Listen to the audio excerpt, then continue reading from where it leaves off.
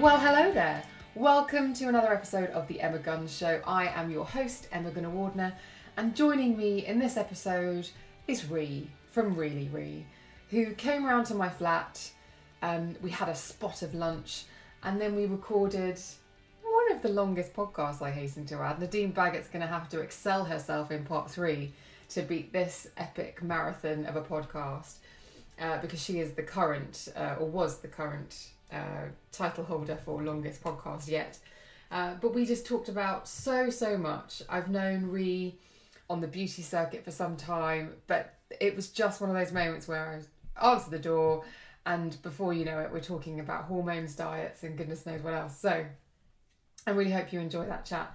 It was a highlight during a really busy beauty week. Another highlight of which was going to the launch of the Powder Bleu or Powder Blue brushes by Real Techniques. It was a really beautiful event hosted by Sam and Nick from Pixie Woo at the Curtain Hotel in Shoreditch.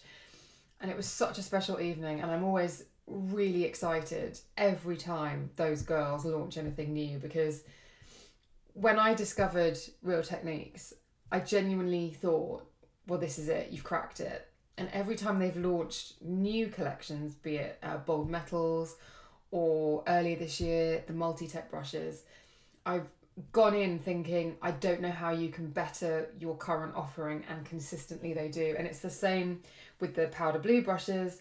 They are designed specifically to work with powders, and they are really amazing. They're available in July. The link will be in the show notes.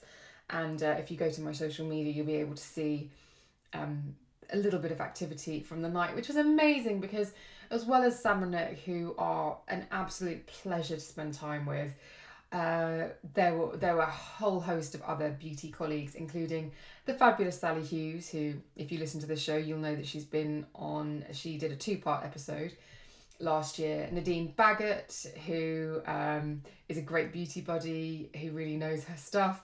You can imagine the kind of chat that went on. Ree was there also. I sat next to Ree at dinner.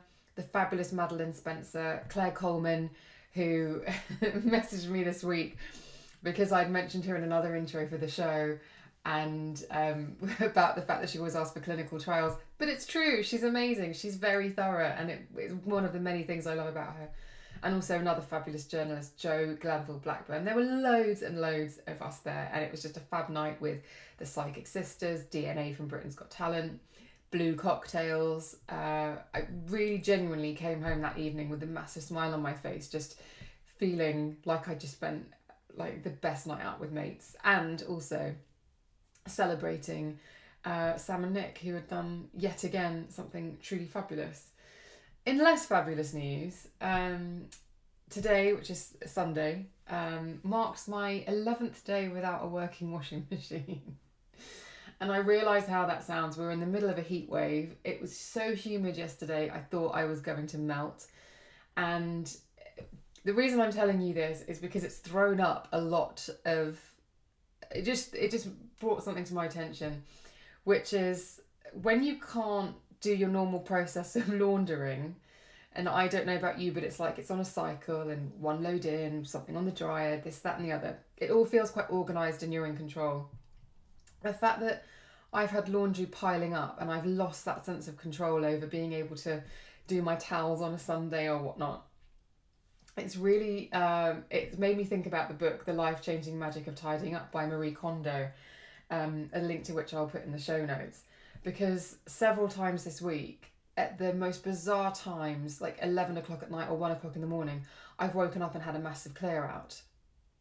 And I just think that those clear outs would not have happened had I not been in the position of feeling like in my flat, even though it's all tidied away in a laundry hamper and it's not like I've got dirty clothes everywhere.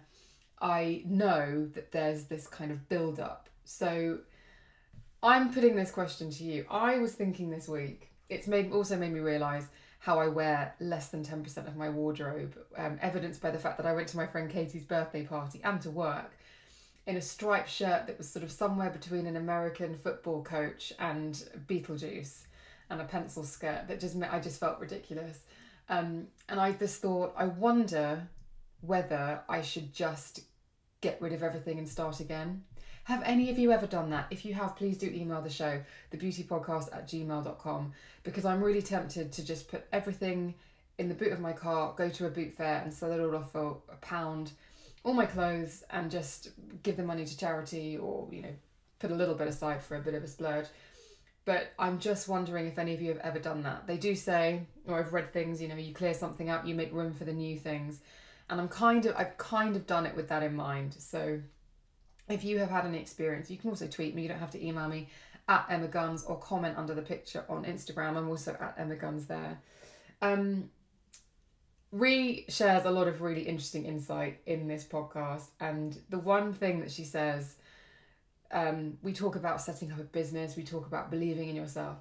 And she said something that's really, really stayed with me all week since we chatted, which is, you haven't failed unless you give up. And it's something that was kind of echoed in the Jen Sincero podcast from earlier in the podcast library, of rejection is just proof that you're trying. It's really nice to hear it in a completely different context from somebody completely different, but also to take that message away. So I hope that you find some of her insight about business and how she's persevered really interesting. As ever, if you want to get in touch with the show, you can email me at thebeautypodcast@gmail.com. You can tweet me at Emma Guns, or you can send me a DM on Instagram or comment under any of my pictures, where I am also Emma Guns. And thank you to everybody who's been leaving reviews over on iTunes. It's very simple. If you're on Instagram, click the link in my profile and you just hit that subscribe button. You will never miss out on an episode again. Thank you for your support. I really hope that you enjoy this episode of the podcast featuring Really Ree.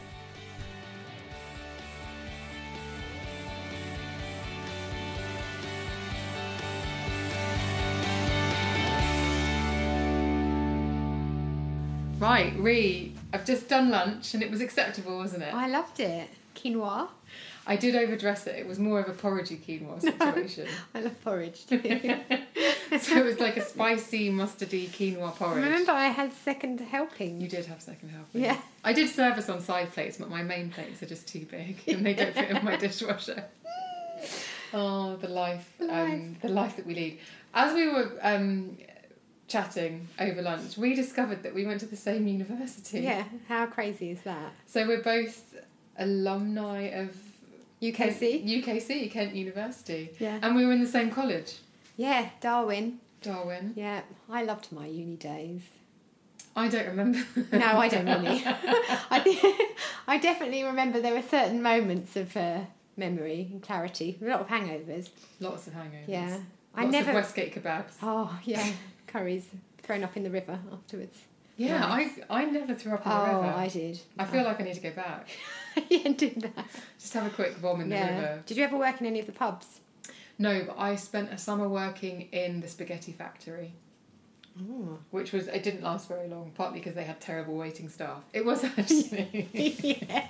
But it was, everything was spaghetti, so it was like, it says what it was on the tin. I worked in a pub. I was like a waitress. I can't remember the name of the pub. It was the one that everyone went to, all the rugby people went to. In the town? Yeah. Oh, Black something. Oh, I don't know. Oh, there were the 3 tons. No, it wasn't that. It wasn't. It was more. It was this end of Westgate. I think I know the one that you mean, but I've completely blanked out. But anyway, we discovered that even though we went to the same university, you graduated the summer that I started, so we didn't cross over. No. But you were there at the same time as my brother. Yeah. So after this, listeners, I'm going to get out all my pictures of my brother and see if I can't get and then I'll get pictures of you and see if you. Oh my God, I looked other. quite different at uni.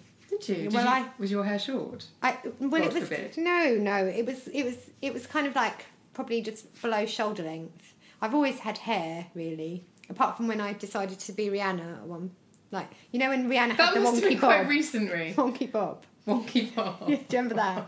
I did the wonky bob. I was like, I'm so edgy. So edgy. I've got. Are we friends on Facebook? I've got pictures of it on Facebook. Okay, I need to find that. Yeah. Is that like? Do you remember the Victoria Beckham short at the back? Yeah. So it was like Vidal Sassoon geometric cut at the back and then like shoulder length hair at the front. Yeah, I was all in the wonky bob. So one side was just longer one than side the was other. short and one side was long. I still had like all the puffy, massive hair. I used to have to straighten it down, like. But yeah, I loved that. That was a real moment in my life of change, I think. Of change when Yeah. you just decided to have a wonky bob. Yeah, I was like, wonky bob me up. I was like, Rihanna. Like, Did you go to Tony and Guy for this? I don't know. I went to a place in Chislehurst, and then and it's the only hairdresser I think of my pre-beauty industry days that I was loyal to, because he gave me that wonky bob in the way that I liked for quite a few times. Interesting. Yeah. So did you sail smoothly from UKC into the beauty industry? No, it's quite funny. So I did English at university, English and American literature, and I've always been like into writing. I used to write my mum poems all the time, ridiculously. So my mum gets them out every now and again. It's really embarrassing. But basically, when I left university, I wanted to be a journalist. I had no notion of the world, though, which was kind of a bit of a hindrance, because when I was younger, when I was a young teen, I used to take a lot of notice of what went on in the world, and it used to make me really sad. So, like, I remember I was used to run the Amnesty International group at school and like get really depressed about the terrible injustices in the world and just be really like, ah. And then when I went to university, I made a decision to just live in my bubble. And I stopped reading the newspaper. I stopped watching the news. I used to read things that I was interested in, like lipstick and, clothes and things. And I stopped. It was kind of a selfish move, but I felt better. And I just enjoyed life more inside my bubble, especially with things, that you actually really can't do a lot about. Yeah. So, I agree. No, I'm the same. I can't watch the news or crime watch too much. No. Now, I mean, my mum lives with me now, so I have news has come back into my life. My mum's been living with us for a while since my dad passed away, but she's a news addict, and it's filtering into my life again, and I have to leave the room because sometimes I just think it's too much. I know what I need. It's like a need to know basis, I think, for me, really. Yeah. And it's kind of selfish, but it's self-preservation. And I think you have to look after number one a lot of the time to be able to look after anyone else. So yes, that's the thing. Put your oxygen mask on yourself before you help someone else. Yes, which I always never understood, but I kind of do now. So uni, I managed to get myself an interview at the Independent as a trainee journalist. Okay. And then I was like, oh, but I don't really understand the world. I don't know the world. So for 1 week before, I read the Independent every day in a bid to learn the world. The world.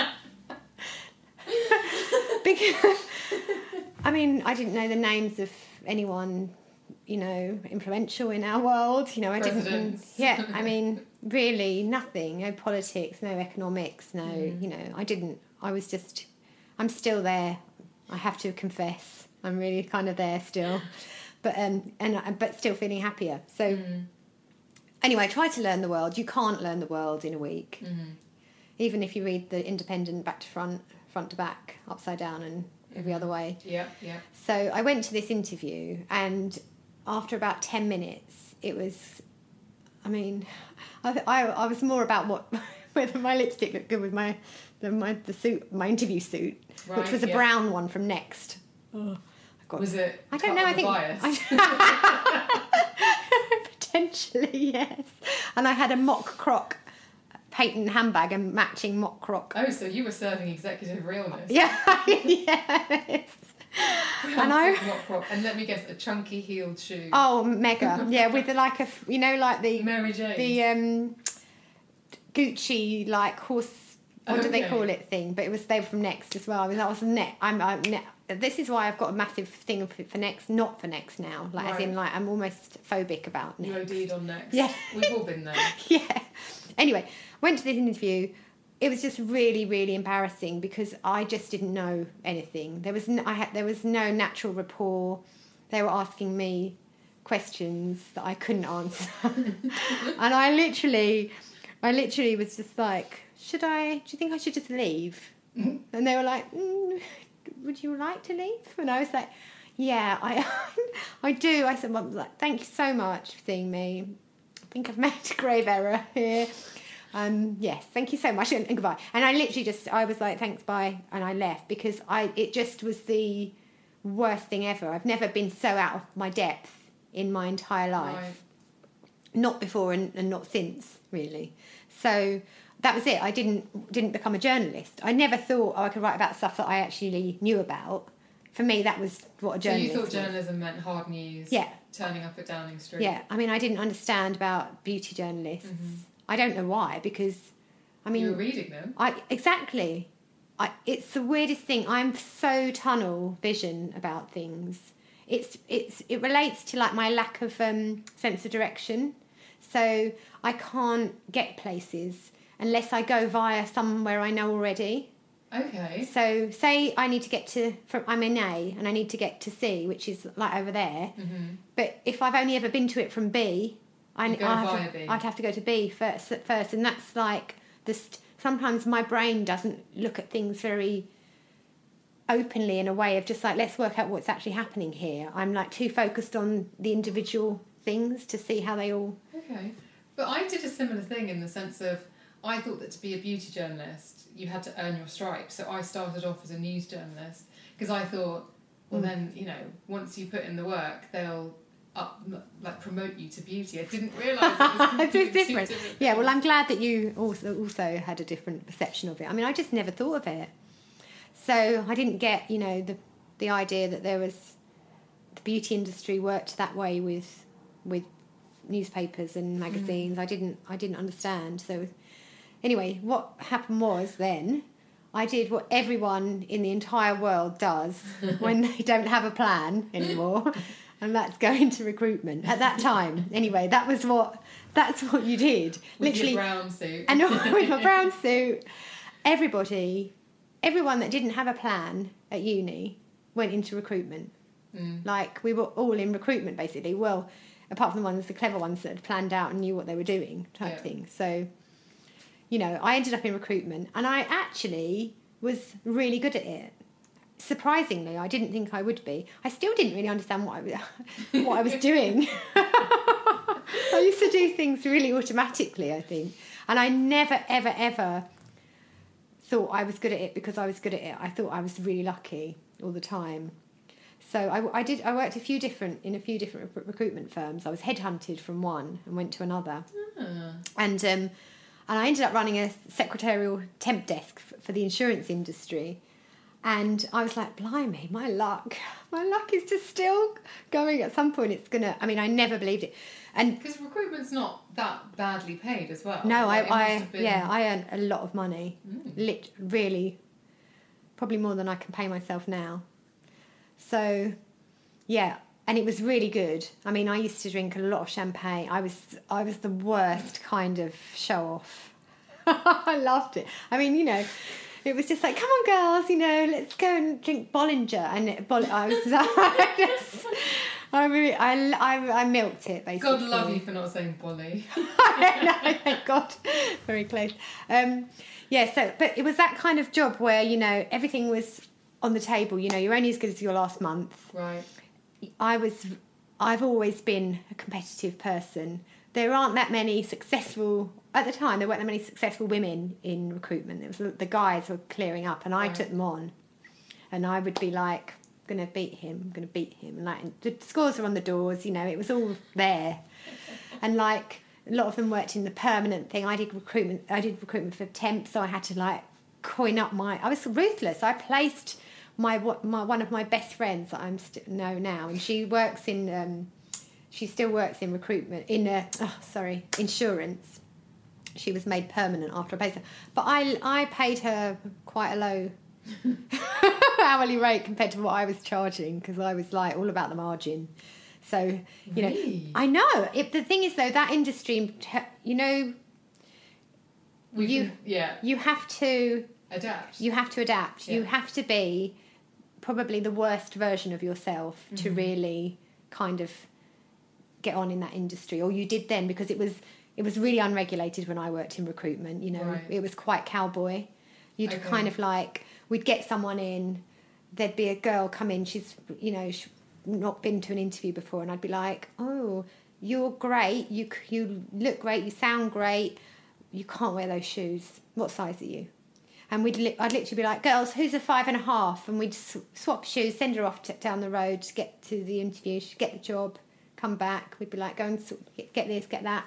You know, it was real, like literally, or someone would walk in great and you just get on the phone and say, I've got this girl, what have you got?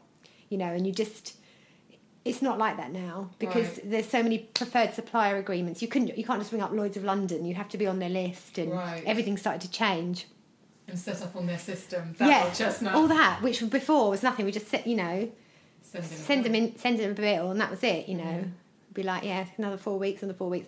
Money. I mean, there was, and the commission. I used to get paid with a cheque for my commission, and then every month we'd all be down with our the boys would have their cheque folded up in their Suit pocket. yeah, and I'd be in my handbag, really excited to go and buy bottles of Bollinger. But I loved it. I mean, I wish I'd saved more money. It was really fun. But I stopped in the end. 1, because it was changing, and 2, because I was changing. Right. And Because the Ree that you just described to me is not the Ree that I've ever heard about or met. no, you haven't met her. Yeah, it was awful. I used to, when I went on holiday, I used to have 2-week holidays back in those days. And the first... What's that, please? Yeah, I know, it's kind of, who has a 2-week holiday now? I don't know anyone that does. Well, I do. Do I? I don't know. If I do, then... Good luck to you. Yeah, it's great. I used to spend the first week unwinding, and then the second week having anxiety dreams about who's stolen my clients, what I was going to go Right. back to, Yeah. you know. And that was just awful. And every time I came back to work after a holiday, I'd have a major kind of blues of Right. and it was, you are really only as good as your last invoice, or your Right. last placement. So a 2-week holiday would mean 2 potentially bad months. Yeah, absolutely. And you're starting again, and every month it goes back to zero. And I mean, to be honest, it's nothing. All jobs are like that. Yeah. But some of them are less obvious. It's not quite so backstabbing because you have to be. You'll get stabbed or stab. It's like you've got you have to defend yourself. So I think it taught me some good life skills. But yeah. Also, how not to behave. Yeah. And so I left there, and I very weirdly I ended up working as a receptionist in a mental health centre. As a temp, I was just temping because I was like, I'm just gonna leave. I'm not gonna do this job anymore. And I left, and I went to a temp agency, and they sent me. They were like, oh, it's reception for a few days, at this NHS place. They didn't tell me that it was like a mental health drop-in centre. Right. So I turned up, and I was like, oh, this is different, because there were loads of really severely disabled, mentally ill people coming in and out that I had I wasn't expecting for a start, and I didn't really know how to deal with them or what I was doing. But it wasn't a problem. It just was a shock. Yeah. And then, because, different weird things would happen, And I was only going to be there for a week, and I was there for about a year in the end. I absolutely loved it. It was in Lee, and they had all these different activities going on. Like the can crushers would come in. They'd be like they had their little job. They used to get paid to crush cans for recycling, and then there was a lot of the occupational therapists were based there, and all these different personalities would come in, and they'd come and chat to me. There was this lady called Dawn who had this dog she used to show me pictures of, and she just told me all these amazing stories that I wouldn't have listened to. I was quite young then as well. I didn't really. It was a weird thing, but it was very good. And then I ended up having my son, and I did go back to recruitment when. It was quite funny actually. When I had Ben, I was like, why would anyone work if they can because my ex-husband worked really hard, had a good job, and we were okay. I could have like just given up. I mean, we weren't so comfortable, but I could have not worked. And I remember being like, I'm not going to work. Why would anybody have a wonderful baby and then just leave it? and then I remember when he was like 18 months, I was like, help, help, I need to get away. Like literally, because I think I forgot who I was. You kind of like, babies are really scary as well when you don't know, but I'm just terrifying. But yeah. So I went back to work in recruitment again, but this time not in sales, in the bid arena. So I was writing proposals and everything. But I was writing. Right. So that was kind of like, I was like, oh, I'm almost there, except it's really boring, you know. But I know I can write. Yeah. And I'm being paid to write, which is a big thing in one's head to exactly. go, the thing that I want to do and get paid for might not be where I want to be doing it, but I am getting paid to write. Yeah. And I was only doing it 3 days a week. And so I did that for quite a few, well, maybe another 2 or 3 years. And then I got made redundant, which was literally like somebody punching me in the stomach. Yikes. I was totally... it happened at the same time that I split up with my husband as well. Oh. And I remember being like, oh my God. Luckily, my ex-husband was amazing, really. I mean, he's the father of my son. He's a brilliant person. He's absolutely great. Everyone gets on really well now. So it's good. We met at uni as well. Fresh as we. Yeah. So, yeah. I was made redundant anyway. And I was like, do you know what? I don't have to... we sold our house. We moved into 2 separate houses. And I decided that I didn't have to rush out and, you know, find something else. Right. And I didn't. So I was just a mum for a bit in a new house on my own. I was feeling quite powerful at times and then really, really not at other times, you know. Sometimes, like at the weekends when Ben was with Steve, I would think, oh my God, I could be dead and no one would know.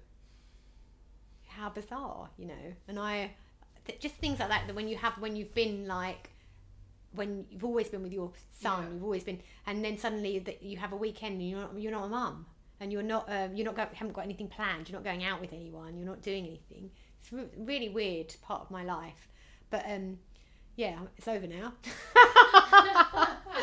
But yeah, so then I was like, met my current partner, who was like, oh, join Twitter, get on Twitter. He's like, ugh. And I remember joining Twitter and thinking, oh my God, I don't understand this. This is just... I mean, do you remember when you first joined Twitter? Did you understand it? Still don't.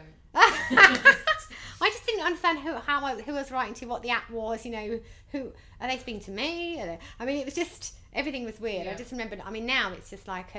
it's like when you first learning a language. The changed, so as soon as you think that you've got the measure of it... Yeah, I don't pay any attention to algorithm. If I do, I just know there are algorithms. I know, there's algorithm things. Wouldn't know if I fell over. No. Well, you can see it on Instagram. I never really notice on Twitter. But anyway. And I was on Twitter and I was following all the people that I was genuinely interested in life for the first time ever. So makeup artists, some beautiful celebrity type people, you know. Simon Le Bon. Yeah. See, I love glamour. I like things to be glossy and, you know, apart from when I'm at home in my pyjamas and the ASOS delivery man is like, why do you order all these clothes? Because you're never dressed. You're like, stop judging me. Yeah. So, like, I do love... So I followed lots of, like, glamorous people and makeup artist brands as well that I followed just because it was interesting. And then I found myself, like, clicking links to things that I'd seen before. I've always done a lot of research on the internet. I've always been obsessed with beauty. Like, I was always the one. I mean, at uni, I always had makeup on. You know, people would wonder if I ever, like, took it off, which really annoyed me. If I want to wear makeup to bed, I can, you know. Yes. If only Charlotte Tilbury had been telling everyone at that time. Yeah. You know. But, There's no eyeliner like a slept-in smudgy coal. Just gonna say that. Yeah, absolutely. But and actually, I was very not confident with my skin then as well. So I think I hid behind like a mask of makeup. I remember one really annoying rugby guy in that pub that I can't remember the name of asking me why I had like a different colour neck to my face, and I was like, have I? Oh God, you bastard! But you know, at least I've got a neck. Yeah. Good day to you. Yeah. But like, I obviously wasn't that good at makeup. I mean, I look back at some of it and I just think, oh God. If you don't learn though, like you only have one place to learn, and that's your own face. Yeah, 100%. And also the products weren't so sophisticated. No. You know, you had foundation. I mean, I always spent money on foundation. I used to fake tan like Billy O. Yeah, I loved a bit of fake tan. And back in the day. Oh yeah. I remember being fake tanned by Julie Narker of Saint-Tropez with the lotion, and it was getting on the bed and being rubbed down with the lotion long before the spray guns. My first ever professional tan, because I used to buy all kinds. I never bought cheap tan. I mean, literally, I didn't eat at uni, so I could spend my money on my student loans on like beauty stuff. I'm sure I used to use like an Estee Lauder fake tan, or maybe a Lancome one. Maybe it was Lancome. Anyway, they all smelled really bad then. Yeah. But that was like my signature scent. What's your signature scent? DHA. Yeah. So, where was I? What am I waffling about? Spending your money researching about things. Yeah, and so I realised that actually some of the things that I'd already been reading were actually written. They were blogs. They weren't websites. Mm-hmm. You know, because you go into Google or Ask Jeeves. Remember that? Do you? Do you remember that? I used to actually ask Jeeves like full questions with punctuation and question marks. Hello, Jeeves. It felt right. Yeah. Anyway, so I realised that some of the stuff I was reading was by people, you know, that maybe had gone to the Independent and been rejected. You know, and spent all their money on fake. Yeah. Right. So, and I think that to me, I was like, oh my god, you know, they're writing stuff on the internet that I am reading, and actually, that might be something I could do. And so I did a post, and actually, it was Michael, my partner, who made me join Twitter. Said, do one of those. But that sounds so easy, but to write a post, like to set up a website, it's not. Well, easy. it was quite easy. Blogspot.com. Oh, okay. You get your little thing. There it is. I mean, that was like in the old days. I don't know if anyone does. I suppose they do still. But it's kind of there. It's like a little thing you have. It's like setting up a Twitter profile, but slightly more complicated. Do you know what? It's me thinking about the fact that most people nowadays, when they set up their websites, they look quite sophisticated because the technology's advanced. So that I use Squarespace, people use Wix, but it looks like a designer's done it. Yeah, exactly. Everything's changed, but you know, and also sometimes people do really, because now it's an industry, you wouldn't go into it so sloppily. Now you wouldn't. You just because you wouldn't get taken seriously. No, you wouldn't. That's the thing. So, and I was just like la la la, literally just like spilling out nobody was reading it. Even my mum didn't. My mum has never read it. Well, in fact, she said to me a few years ago, she was like, how do I crack this blog thing? And I was like, Mum, it's on the internet. You just put in the website address. She's like, oh. And then she probably never did. But like, she knows what I do. And my dad understood it a lot better than my mum, actually, I think. It was really funny. One day, not that long ago, he was like, because I used to go around to their flat and work for the day so I could spend time with my dad and my mum, of course. But and I remember he like elbowed me on the sofa and he went to me, my daughter is really Ree. And I was like, oh my God, you I think you might understand, because like my dad never had a mobile phone, or you know, he was I feel a bit emotional about it, but like, yeah, but it was so funny because he actually got it. Do you know what I mean?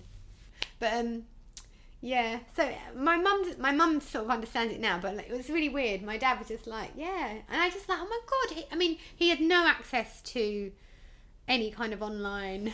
He didn't have a smartphone. Yeah, no, yeah, and he was like, yeah. I was like, oh my god. And I mean, I think he probably had some vision of me being this amazing, more big, really wee thing that God knows what he actually thought. But yeah, it was kind of a funny moment actually. And obviously that was years and years after starting it. I had no idea what I was doing in the beginning. What year did you start it? 2009 or 10. Okay. I joined Twitter in 2009. Maybe it was 2010. I had no idea. Literally, I called it Really Ree. Because my Twitter handle was Really Ree. And the reason I had my Twitter handle was Really Ree was because I wanted it to be written. So my name's Anne Marie, but when I was a baby, I couldn't say Anne Marie. It was way too complicated for me. So all I managed to get out was Ree, like the end part. So everyone would call me Anne Marie, and I'd be like Ree. So eventually, everybody just came to my way of describing my name, Ree, and I was Ree for a long time. But I remember one time in a supermarket, my mum called me down the aisle. That's and she was where like, Rihanna Bob came from, isn't it? Riri. yeah. I remember being like, why are they calling her Riri? I was Riri before. Yeah. You know, in Leytonstone. But I remember my mum calling Riri down an aisle in the supermarket, and I remember thinking, oh my god, it's way too babyish. Right. And we having to have a discussion. Can we just have it written as Ree? So then I was Ree, although some people still call me Riri. Like from the back, from the olden days. And I've been, my recruitment job, I wasn't Anne Marie. I wasn't Ree or Anne Marie. I was Anmar, because that was what fitted in my phone thing. You know, when your name flashed up. Right. So if I phoned someone internally, Anmar would pop up, and they'd be like, Anmar. Is this why your son has a 3-letter name? yeah, probably. Yeah. Ben. No hyphens for and you. I love the name Ben. I think all Bens are handsome. This is true. I can't think of an unhandsome. No, Ben. I can't. I did try.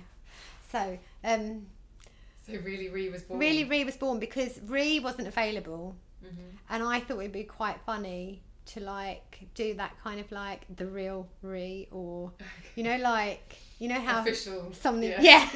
I just thought it would be amusing. Really Ree. And so that was where Really Ree came from. Now, when I started my blog, I just called it Really Ree because I thought, because I'd actually been interacting with a lot of people on Twitter, really getting chatty. I still speak to some of the people that I spoke to right in the beginning, you know. And I remember being like, Michael and I, because Michael joined Twitter at the same time, we had a bit of a competition of who could get more followers. And obviously I won. Because once somebody challenges me to something, I probably will do it. You know, I'm kind of focused. Let's focus on that at a later point. Yeah. So I got more followers than him, beat him, and then I was like, you know, I remember actually I ended up like tweeting some beauty editors, and they actually responded, and I was like, oh my god, I'm actually alive. People can see me on Twitter. They can, wow. You know. What were you tweeting beauty editors? I don't know. I can't remember now. There was someone from Cosmopolitan. I mean, because obviously as well, I didn't understand the beauty industry or the magazine industry at all. I didn't understand about PR samples. I didn't understand about the beauty cupboard. I didn't get that at all. The first time someone asked me for my address to send me product, I was so suspicious. Yeah. I literally thought they were plan some kind of like robbery. And I was like, why? And I was like, I'm going to go on holiday and come back and have nothing left. And I was just like, why do you want my address? And because I didn't get it. Like I'd been writing about things that I just. But you were buying. Yeah, or that I had already. So when did it change from you being, let's call it a hobbyist? He was writing about it with no intention of monetizing it, but you were just writing about the products that you liked because you wanted to write, and you wanted to write about what you liked. Did you approach a brand first, or did a brand call you? Like, when did it start? When did you actually get pulled into the beauty industry vortex? Yeah.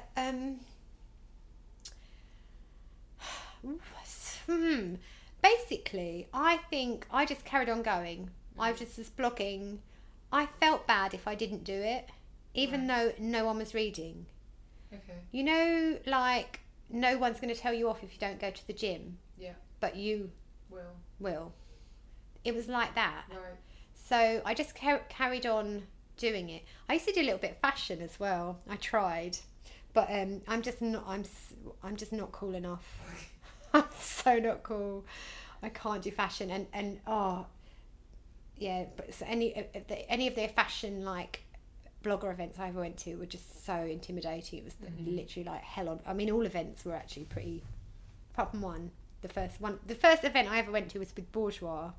Oh, well, they were very, very good about. They were one of the first brands to embrace the sort of digital community, weren't they? And I wrote about like one of their lip glosses that I was like, so clever.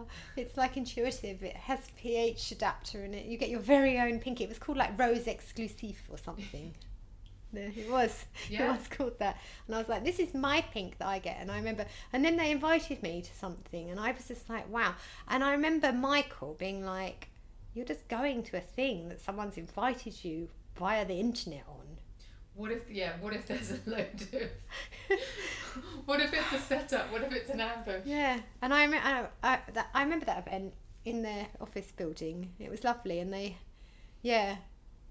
had cupcakes and I was like, oh my god, cupcakes, because cupcakes were a thing, weren't they? Cupcakes are still a thing. Yeah. Yeah. They were really a thing though then. Oh yeah. I mean, like I didn't even have Instagram for quite a long time actually, but if you'd put a cupcake on Instagram, that was it. You were like, I know, what did we do? What did we used to do with cupcakes before we could take pictures of them? I know. I think we must have eaten them. Oh my god, I got quite chubby from events because like a lot of people didn't eat at events, and I was like, oh, I love food. Once I start, find it quite hard to stop. So hence the second helping. No, the quinoa. I did serve it on side plates. my main plates are too big for my dishwasher. It was just easier. So events. So that I think was the first time that somebody actually kind of reached out to me within beauty. And is that because your numbers were? I don't think so. I think maybe I tweeted them. Oh, okay. Because that's the thing. I always kind of like. I must have had some kind of like desire for them to validate me, even though I never thought anything of it. I honestly didn't understand what I was doing. I didn't understand what the purpose of it was. I didn't even think it would be to help other people decide if they liked it or not. Because I didn't. Think that's why it worked. Do you think if you'd been more strategic, you'd given up? Because anything like this, you have to put a long. When I say a long time, I know people who've started YouTube channels or started blogs, and they say you really shouldn't expect to feel anything until after a year. Yeah. All I knew is that I had to do it. I felt bad if I didn't do it. I didn't understand what it was that I was doing. I never thought I could make money out of it. I didn't plan anything. I just knew. There'd be days when I'd be like, what am I going to write about today? Oh no, I can't think of anything. Oh yeah, I can think of something. You know, yeah. I even in the first year I did a post every day on my holiday abroad. You know, even like it was a job, like it had to be done. But I think that's something to do with me and how I do things. Because like even when I had Ben, I was like I made that into a massive mega project, which set me up for a lot of failures. Actually, I wasn't very relaxed about the whole motherhood thing. I used to like laminate timesheets and things, and not timetables, not timesheets, clocking in and out. Ben was a baby for 8 hours today, but so I used to always set myself like weird. It's weird. I didn't really think about that before, but yeah. Where does that come from? Because you've got this competitive nature in this focus, which obviously translates into like a rock solid work ethic. Yeah, I think I'm very impatient. So if I want something, I have to have it like really as quickly as possible. But you don't mind working for it. No, absolutely. So say, say like when I was younger, I'd be like, I need this. I want my, like, my mum always said that I was a yesterday's girl and my dad was a tomorrow man. So I wanted it yesterday. My dad wanted to do it tomorrow for me. But I made him, I'd literally just be like, Daddy, Daddy, Daddy, Daddy. And like, just, so before we knew it, he's wallpapering my room. You know, like, just, I just kind of made things happen, I think. Yeah. Even if they weren't really ever going to happen before. Like, we were never going to have a dog when we were little. My sister couldn't persuade them, and I just would not rest until they agreed to get me a dog. I never get bored of asking. I just never gave up. Me either. I've never got one. Oh my God, I should have brought my puppy over. Even this weekend, I was like, it'd be nice to have a dog, wouldn't it? I was like, no, absolutely not. 39-year-old woman asking her parents for a dog. I love it. Seriously. I love it. But that's the thing though. I remember being like an adult and being in a shop with my mum. I think it was like Woolworths or something before it died. And saying to my mum, Mum, if I was little, would you get me that doll? And she was like, of course I would, darling. And I was like, oh yeah. Oh, so good. I just remember, you know, like, I don't know why. That's a real strong memory. Like, I was probably about 18, I think. And I just wanted to know that if I was little and I wanted that doll, would my mum have got it for me? Interesting. Yeah, it's really weird. So when did that translate to you being able to get things for yourself? Because that's quite... When you are somebody who wants everything now, and you're like, you want the dog, or you may have noticed there's a piano in my kitchen, or a keyboard in my kitchen. That's because I always wanted one. And I realised I had an epiphany a week and a half ago. I'm like, I could buy my own goddamn keyboard. Yeah. So that's why there's a keyboard in the kitchen. Yeah. I used to like be very focused on earning money. Mm-hmm. So like I used to say to my mum, you know, if I hoover the hallway, will you give me 20p or something? And then I'd keep a book, make her sign it when she'd, you know, everything. I always kind of made something formal out of it. You like ledgers, checks and balances.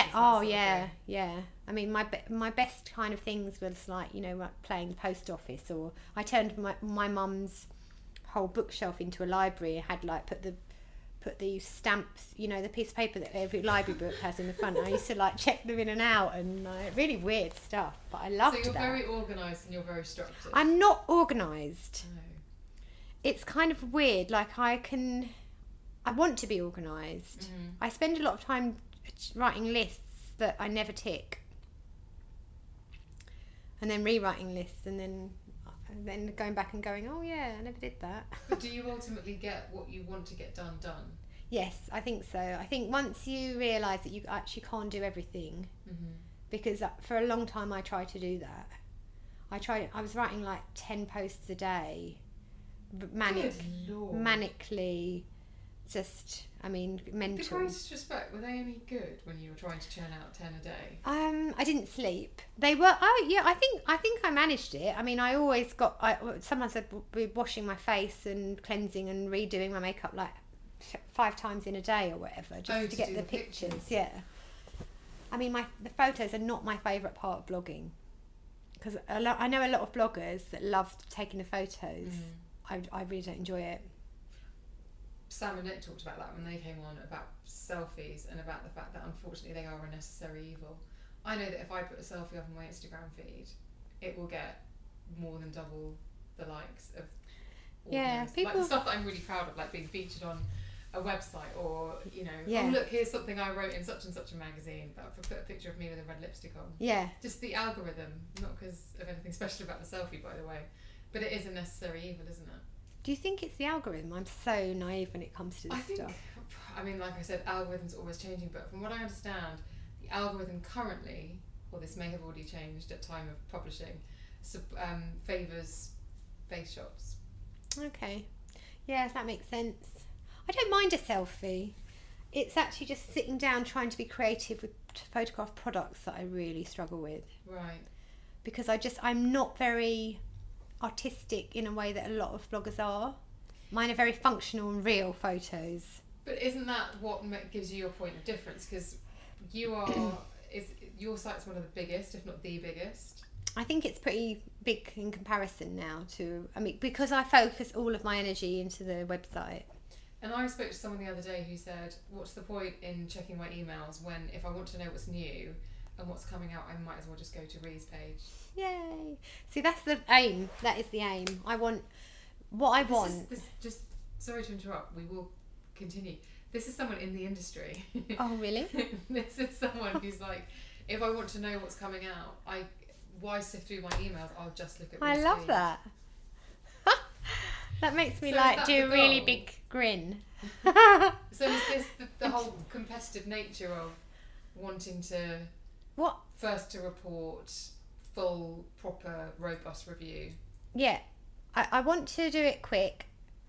I also like the idea of it being, oh my god, if I've got that and then I need this on there as well, and then I want someone to be able to go onto this reallyre.com, put in the search bar what they want to know, and for me to have it there ready. Yeah. You know, and that's the aim. I mean, you know how many new launches there are it's mental. I mean, that a megaton. Yeah, and honestly, it makes me happy. I love newness. I am obsessed. But do you do everything? Because I think I've got that eye now where I look at my emails when they come in throughout the day, and I'm like, well, I'm obviously going to cover that brand. I'll cover that brand, and then there might be a brand I'm not really sure about or I don't really know about, and I think I haven't got the time to really look at that, so I'll focus on. And so without even opening the emails, you've already eliminated some brands. Yes, I work like that. Okay. I get so many. I mean, the amount of product that's sent to my house is staggering. It's a lot of product. I mean, some of it you haven't asked for, which is sometimes problematic. Sometimes stuff turns up and you're just like, oh my god, drop everything. Incredible. Exciting. Google it. No, I can't find anything on the internet already about it, you know. And I mean, I love it. I love I'll never. People keep saying, "Oh, will you ever get bored of writing about beauty products?" And I'm just like, how? I mean, for me, I wish someone had told me a long time ago that I was going to end up doing this, because I'd have been way more excited about, you know, where I was going. Do you know what I mean? But again, don't you think that's part of why it's gone in the way that it's gone? Because you've not been second guessing it. You've just kind of do you know what? Enjoyed it. Yeah, and I think it was easy, to be honest, because there's nobody that you're trying to emulate. You're just making it, and that's why I feel sorry for a lot of people trying to start now, because. And also, I think people are very judgmental of those people trying to start out now. They're like, oh, you know, they asked for product, they asked for this, they asked for to be paid, even though they've got one reader or whatever. And it's like, well, okay, maybe sometimes people do ask for things that they probably shouldn't. But at the same time, it's like, it's an industry now. We work. It's a proper job. It's an actual job. If you think about it, of course people want to do it and expect to be paid. Yeah.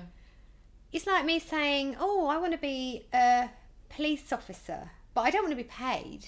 You know, why wouldn't you be paid? You know, I think people judge too much, because we remember how it was starting out and it being all that kind of like the community, which is such a myth sometimes, I think, really. You know, does it really exist? I don't know. I think there is a level of community. You have to be kind to everybody, I think, and I don't know that everyone is.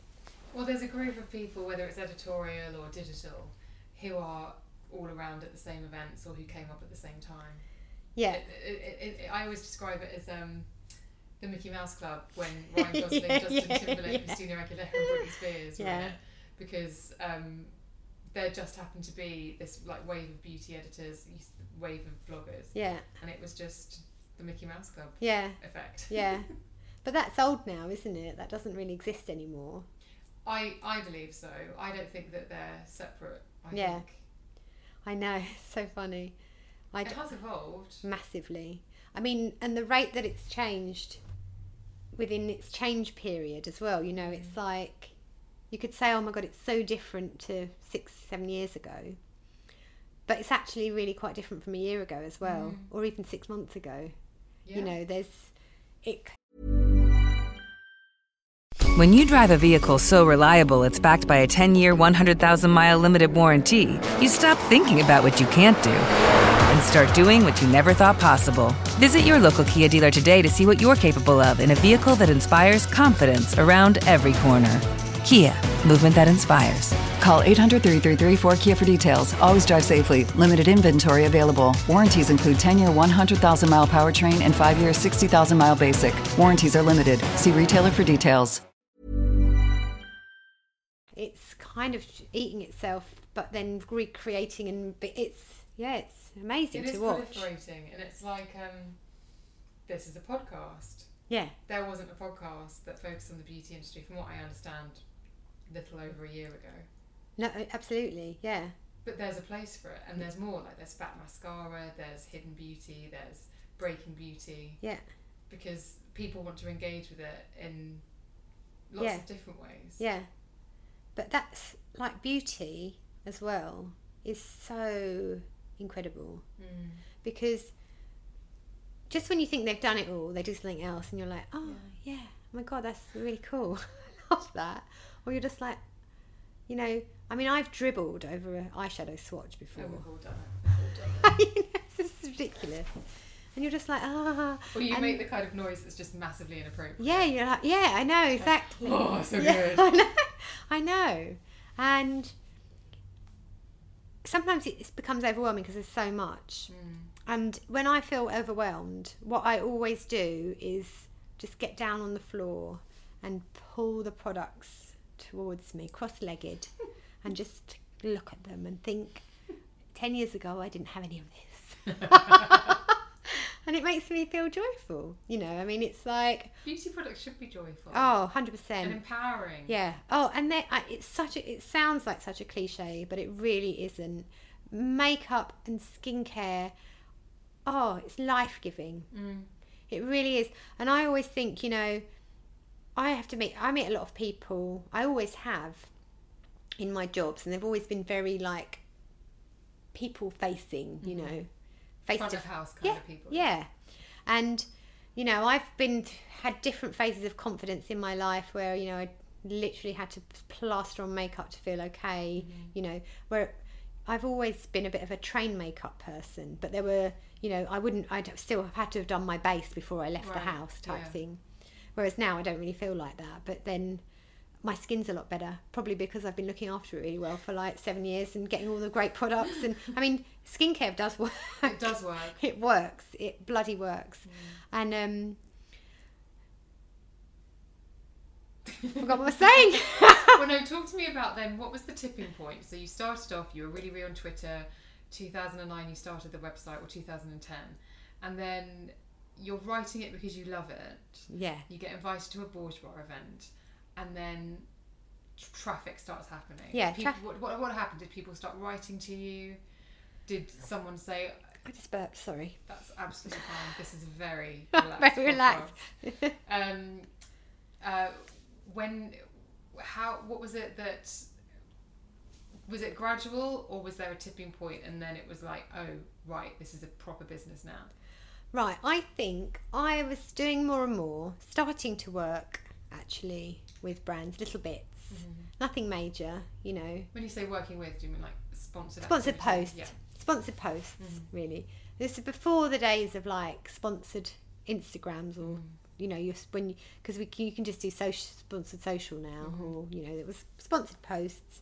I had no idea what I was doing really. Still didn't understand why anyone would actually pay me to do that. Just going along with it. So a sponsored post would be reviewing a product as you would review anything else, but they had paid for you to have the product first and to place it on your website, essentially. To put it there, to make sure they're at least... I mean, when... The only difference it made was that you had to make sure that they had 3 images, you know, the links that they wanted were there. And their messaging. Because I used to be like, I didn't understand affiliate links or anything. We're big on affiliate links now because it's people... I didn't understand linking at all. I used to be like, go to Boots. Bye. Love Ree. Kiss, kiss, you know. Or I'd be like, it's in Selfridges. You know, when you walk in. You know. Oxford Street. Yeah. Near H&M. Yeah. So I never really... I first started outlinking. Outlinking? I don't even know if that's a word. You're going to have to give me a crash course. So not clever at that. I'm not clever at that sort of stuff. I first started linking to other websites because I found out it was good for SEO. That's search engine optimization. That's right, yeah. Which I still don't really get, but my site's very good in terms of that now. Just from little things I did many years ago that now I've reinforced with a bit of a tech help. But yeah, so I started to link then because I felt like I didn't want to push anyone online, you know, to say go to this website or anything. Right. There was no incentive to do that. And also I didn't understand that what I was doing, that I was helping people shop. I didn't get it. So sorry about that. There was a delivery at the door. And we took a loo break. Yeah. Oh, yeah. Because we're in the middle of a heat wave. And we need to hydrate. We do. So yes. So we got to the point of you are writing lots of posts. You're doing sponsored activity. Yeah. Gradual. And then Babyliss approached me. I'd done a video with them. God, your hair with that perfect curl would be insane. Oh yeah. I love curling my hair. Take you hours though. Yeah. Well, no, not really. Now maybe when I haven't used it on my hair because it's super long now, but probably only be able to do the endy bits. But anyway, they asked me to write a blog for them. Okay. So I basically started a blog for them. So I used to do 3 posts a week. I just planned it. It's called the Hairdryer Diaries. And I bet that didn't even feel like work. Oh no! Because it was just. Oh, it was amazing. And so that was when I was like, right, I actually have to focus on this now. I think I was doing like a little bit of tempy work as well, just to kind of like be contributing. You know, yeah. So, and I worked in a jewellery shop as well. Did different things. I was selling jewellery. I was really good at it. So funny. Proper jewellery. Yeah, have you ever heard of a Zendi? Yeah, there was one on the King's. I used to work in the one in the King's Road. Yeah, and there was one in like St Paul's. I worked in there a bit as well. I think I got the job on Twitter, weirdly. But I just was like, you know, I was still going to little launches and I was selling jewellery, and like I was like, on my first day, I like beat everyone in their sales in the month. So you were like, I will continue to do. Yeah, because I just got all the like adrenaline of the like recruitment. So is adrenaline important to you then? Yeah. Like the being first. I like you that. Have to have an adrenal rush. Yeah, it's hugely motivating. Okay. I mean, like I've done diets where I said to my friend, my best friend is called Vicky, and we've like had diet competitions before. And you just nail it. I always win. Because I mean, like sometimes by cheating, like when we had the weigh-in, I hadn't drunk for I literally dehydrated myself. And I probably put on like half a stone as I drank. The thing is, though, that I find really confusing is that if you put that down on paper, I'd be like, I don't want to be her friend. I know you want to be your friend, because this part of your personality, like part of me is admiring it and going, well, this is why that she's, as we coined it before we started recording, this is why you're an online dominatrix. But it's also the thing that would make me think, oh no, I don't want to go out with her. But you're a girl's girl. Yeah, love girls. But the thing, I think it's because I don't not say anything. So I don't not say anything. So, for example, I don't think many people would admit to being really competitive about. Oh, I see. They'd just be snide bitches about it. Yeah, or they would just sometimes. I think I judge myself really harshly because I listen to every thought in my head and think, oh, I just had a bad thought about someone, that's really evil, you're a horrible person. But forgetting that other people have thoughts as well, but I just can't hear their thoughts because I'm the only one that can hear my thoughts. I remember once at another bourgeois event, these lip readers, but they were probably like psychic sisters or something. They're something that, you know, we're in Selfridges, some kind of like, you know. Oh yeah, psychic sisters and stuff. Yeah, something like that. but they were because it was like Bourjois Rouge Velvet lip launch. They were saying it was lip reading or something. They are amazing, those Rouge Velvets. Yeah. Oh yeah, really good. Yeah, really Very, good. very good. Chili one. Chili I love. Anyway, and she said something like, it was really weird. She said, you are very harsh on yourself because you feel like you have to tell everyone everything. And I do. Yeah. Like, I spend a lot of my time saying, oh, I nearly said this, which would have been a really inappropriate thing to say. And then I end up saying it anyway because I feel bad because I thought it. Yes. So I am like the classic oversharer. That's really interesting because although we've seen each other around and known each other for a while, when you came in, within, I would say 30 seconds... We were sharing. Yeah. Yeah. I know. I know. To the point where a few times we had to say, circle of trust. Yeah. Yeah. Doesn't leave this, Yeah. doesn't leave this Yeah. flat. And I do find that people tell me things because Because you don't screw people over. Never. I mean, I really believe in looking after people. Mm-hmm. You know, my mum and dad literally, they put themselves second to me and my sister. We were like their treasures, you know. And I think, you know, that's taught me a really good lesson. I mean, I'm not perfect. I have some horrible thoughts. Sometimes I think to myself on the train, I want to stab you in the eye with my high heel because you're just a horrible person that has just pushed everyone out of the way and not said excuse me or thank you. Mm-hmm. And then I think, oh my God, I need to now go and tell everyone that I just thought about stabbing that person in the eye with my high heel.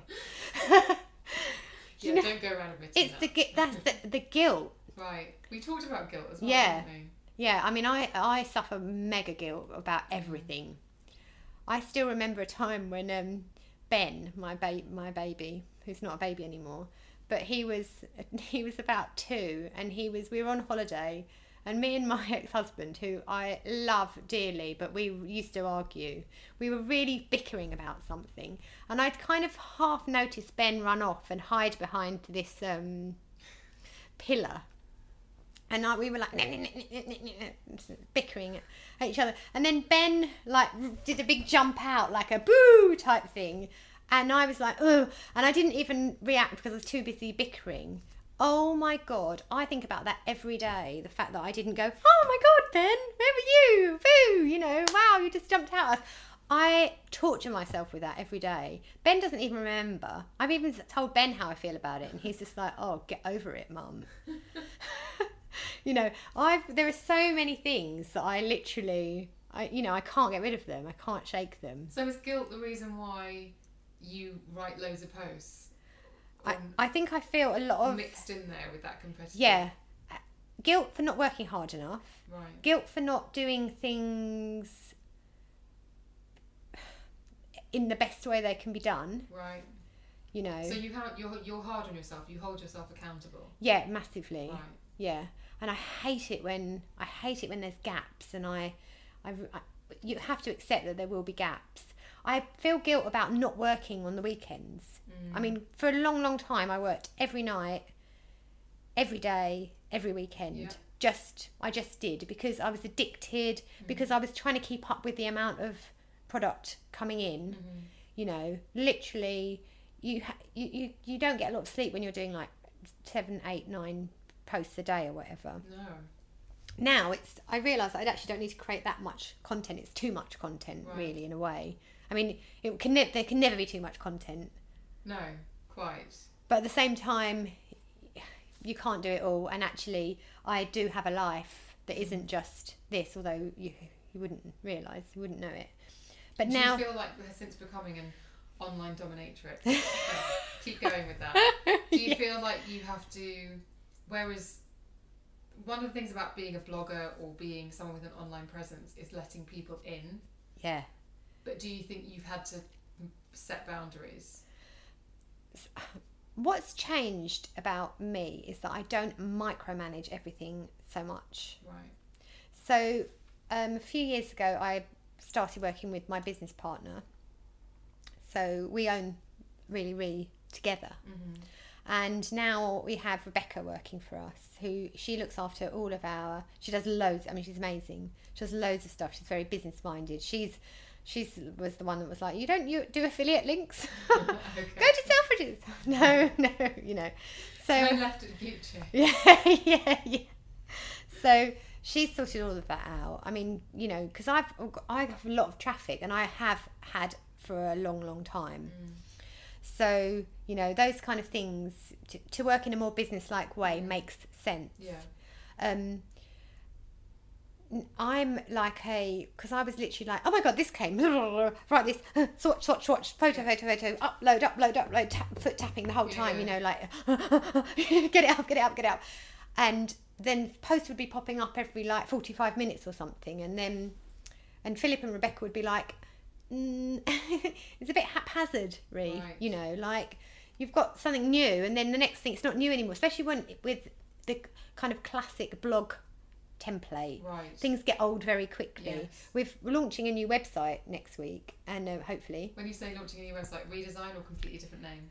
No, same name, same idea, redesign, built from scratch. Because the thing is, I started on Blogger, we moved it to WordPress.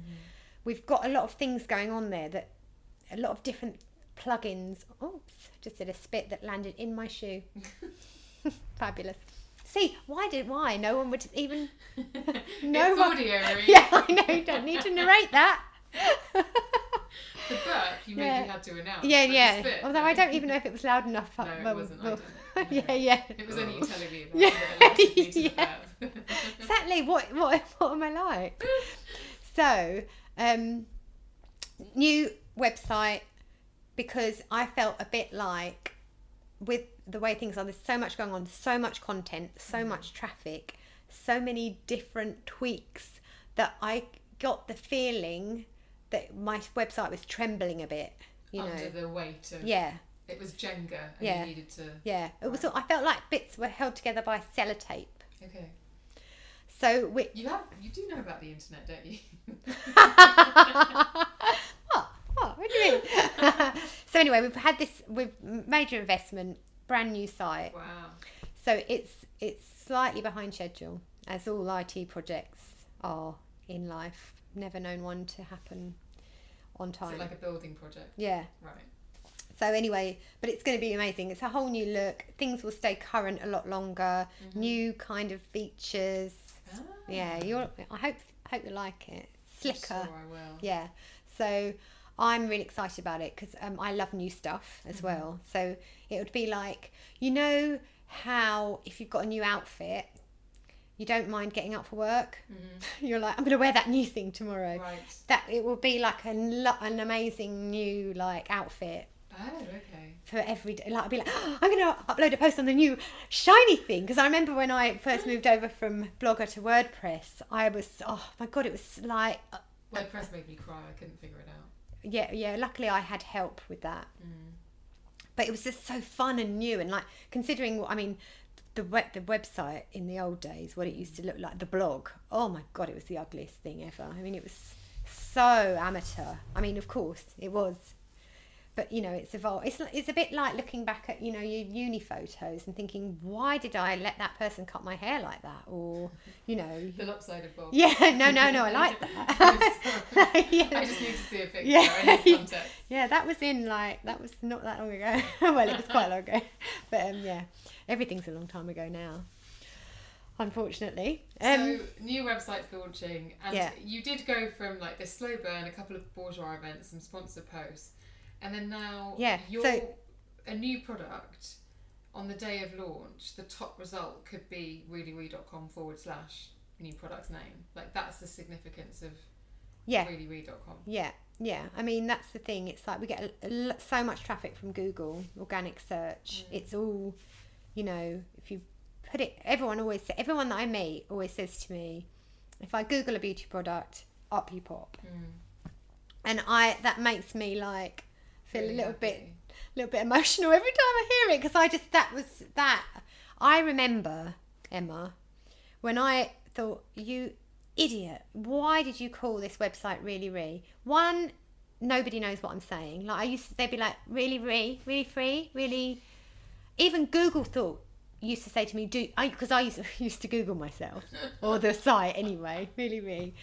And Google would say, do you mean really free? Every time. And I'd be like, what have I done?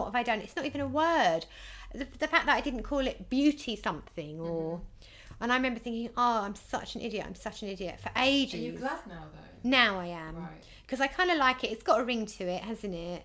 You know, some people actually think I am really, which I kind of feel a bit like I am really now. It's really weird. What do you mean? Like... You're definitely Ree. No, so I'm Ree, but am I really Ree? Really Ree's the site, isn't it? Okay, so is that like Carrie Bradshaw? Really Ree is like a persona? I don't know. Never really thought about it. But like, you know, you wouldn't say to me, hello, really Ree, would you? No. So, I might say, really Ree's in the call. Yeah, exactly. So that's the thing. It's like... Who's here? Oh, really Ree. Yeah. Yeah. Really Ree's over by the cupcake. Yeah. Yeah, so that's the thing. I suppose I haven't quite sorted that out in my head either, because it's not been that long since I've really understood what it has really. I mean, for half the time I've been doing this, I've understood what it is I'm doing. Right. Well, basically. Yeah. Yeah. It's a weird thing though, isn't it? When something just happens. So when you say you've got a business partner, was that when you went into it became a business? Was it the case when you were like, right, I'm good at these things, these are my strengths, but if I'm actually going to monetize and make this my source of income, I need someone else? Well, that's the thing. I knew I was already running it as a business myself. You know, great, that was working well. But I knew that there was an opportunity in the current market to do something more. I thought about lots of different things. I thought about being an agent for influencers. I thought about having my own, with Philip, my business partner. We discussed different things, you know, because everything was blowing up in a way that really people couldn't have predicted. So I wanted to capitalise on what was happening. I was like, what could it be? Is it an app? Do we need to create an app? And then we were over and over, what do we do? What can we do? And then we realised that the opportunity was right in front of us. It's actually turn this from a simple blog on blogger.blogspot. Whatever, dot amateur, you know, no idea what you're doing, to, you know, a fully fledged website that, you know, I was already getting the numbers. I didn't even know about the numbers at that point. I used to look at like my Blogger stats, but it wasn't until I started working with Philip and I installed Google Analytics and I was like, wow, I did that. Oh my God. And I was literally like, because this is what I was going to say to you earlier. Every single job I've ever done, I've had imposter syndrome. You know, like with the luck, my luck's going to run out soon. Yeah. And everything, like even when I did like a short job selling memberships at Champneys, and I was really good at it. I bet you were. Because I think it's when I can interact with people, I'm quite convincing. And because I only really talk about things I believe in. This club was amazing. It was the one in the Meridian Hotel on Piccadilly, and it was like, and I was like showing people around, and I was like, look at this and look at this, and you can run on this thing here. I mean, I was not a fit person at all, and like, but you know, I sign up a lot of new members, and that was fun. But I always thought, oh my God, that was a bit of luck. So imposter syndrome, do you think that motivated you to work as hard as you did when you were in recruitment? It was like, well, deep down, I know this isn't me, but I don't want anyone else to figure out, because I think everyone can see what I'm thinking. Yeah. So I don't want anyone to figure that out, so I'm going to be the best at it, because you can't come for me. Yeah, What it is, I think, it's almost like I work hard because I'm scared the luck is going to go and then there's nothing left. So it's like working hard is almost like the defence, the backup. Because I feel like it's not the hard work that's making it happen, it's the luck. Does that make any sense? No, it does. It really, really does. So this is so weird because I've never really spoken about it in this much depth before. But yeah, I think I always believe that I'm lucky. I believe in luck as well. I think, you know, I know people say you earn your luck. I think, no, sometimes, you know, there are people that work bloody hard in shitty jobs they hate. And that's not that lucky. I feel, you know, I'm so lucky that I finally found my place. Yeah. You know, and you can never, ever, ever say that I've earned that. Because I could have not joined Twitter. I could have missed this whole thing, you know, really, quite easily without, if Michael hadn't given me that little nudge, or, you know, you don't know how it would have happened. Yeah. It might never have happened. I mean, I was like, I didn't even know what Twitter was, you know, like old fogey, like, what's this? I can't work it, you know. And I tweet. Yeah. It's on Twitter, don't I twit? Yeah. That doesn't make sense. Yeah. I mean, all kinds of craziness. So I think I've always worked hard because I've panicked that the luck is going to end. So it's a backup plan, working hard. Okay, so now do you have the validation? Because what I hear there and how it relates to me is I can completely understand. I've definitely had imposter syndrome, and it was a really ugly colour on me, and I now feel very lucky that years down the line I can sort of own my shit, to use Nadine Baggett's favourite hashtag. But it's made me work harder not having imposter syndrome, because for the first time I have placed a value on my abilities that I never placed on it before. I was looking for someone else to place value on my abilities, and I don't know, did that value come from the biggest paycheck at the recruitment company or the biggest win? Do you know what I mean? Like, very results driven. Well, if I'm the best, then that's my value. Yeah. Do you feel like you found your value through doing what you're doing now? I think so. I think because I love my subject so much. I mean, from so many different angles, I love it, you know. Yeah. It's so interesting, so fun, like lotions and potions. And then it's like, oh my God, look what it can do for someone. And then it's like, you know, I wish I'd been able to use it when I was younger more, in a more constructive way, instead of just like putting so much Oxy-10 on a spot that it was like a big crater in my face, and then trying to pack it full of something to, you know, like that would the things I've done to my face. But now I know. I think what I like is when one of my readers asks me a question, and it's, to me, I think that's such a, I can find that out in 2 minutes, 5 seconds even. I could just, you know, like. And do you retain information? Yeah, like I some of the stuff I come out with is ridiculous. It's just like, I'll be like, is that shades 417 on your? And then I'm like, you're such an idiot. Don't act like such a twat, you know. The amount of times I've gone up to people and said, is that Ruby Woo?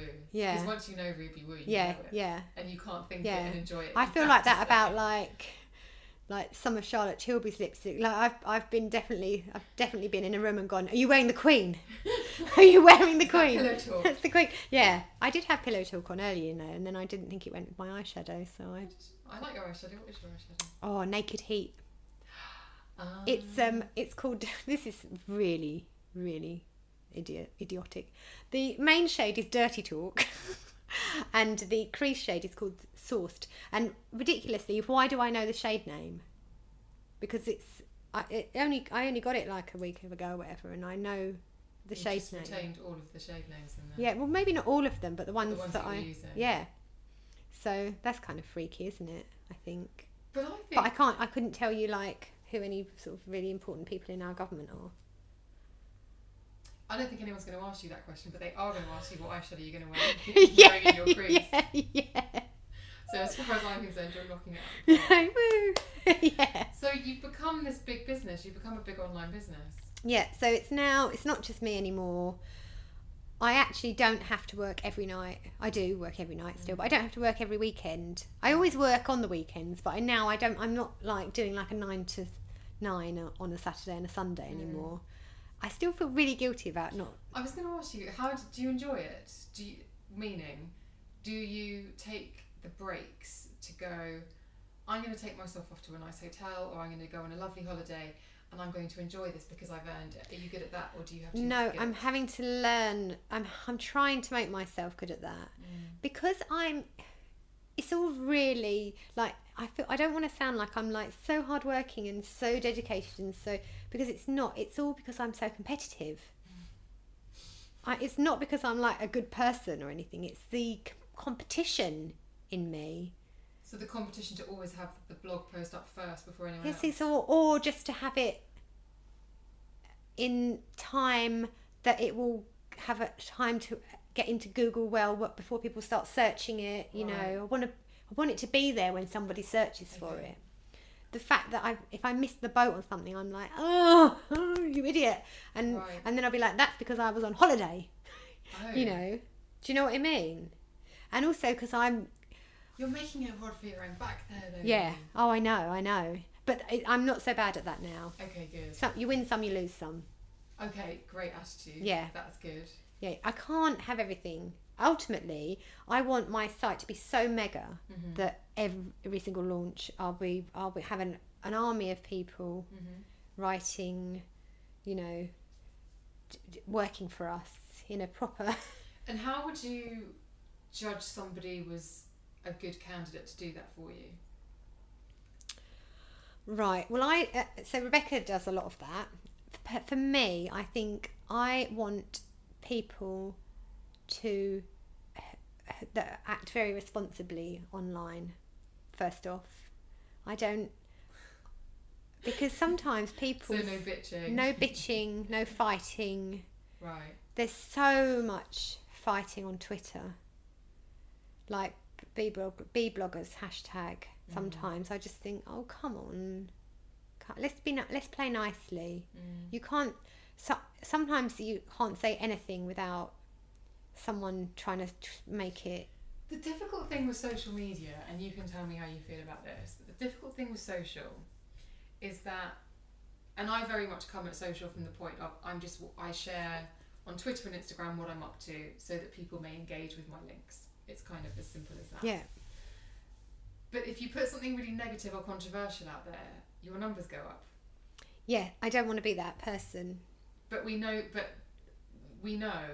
because we've seen it happen across all industries, not just beauty, that somebody puts something contentious up and the response is going to elevate their profile. Yeah.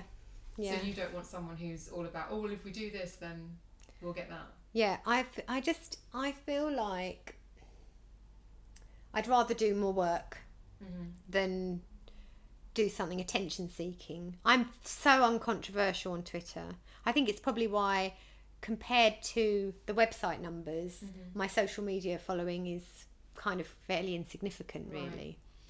So because people don't engage with you for that, they engage with you for the reviews. It's about the product, right? Really. So, but I don't feature things I don't like. Okay. So I'm not about kind of showing something in a bad light. If I don't like it, it doesn't go on the blog. Yeah. So there are too many good things to write about. Exactly. And the thing that you hate, someone else might love. So what's the point? 100% negative out there? Yeah, exactly. You know, who am I to judge? I can say if I like it or not. If I like it, great. If I don't like it, you know, who am I to wipe that off? Especially smaller brands as well. Yeah. You know, I just think, you know, this is people, their lives. They've actually not even just smaller brands. Somebody with a heart and a soul and a house that they go home to, and family that they cook dinner for or not, or eat the dinner from the person that cooked it for them. They've put their heart and soul, and it's their job. We all know that people don't just go to work and come home these days. We're all living, breathing our. It's nobody stays in a job if they don't live it and breathe it anymore. Yeah. And so I just think, you know, it could be L'Oreal, but there's somebody there that dreamt up that product, or at least executed the marketing campaign around it, you know.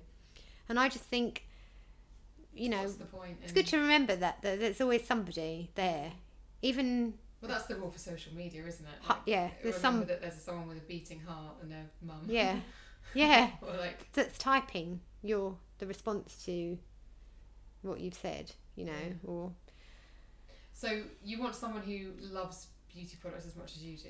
loves beauty, wants to show it on them. Because I think, to be honest, I don't show enough products anymore on my face because of time, really.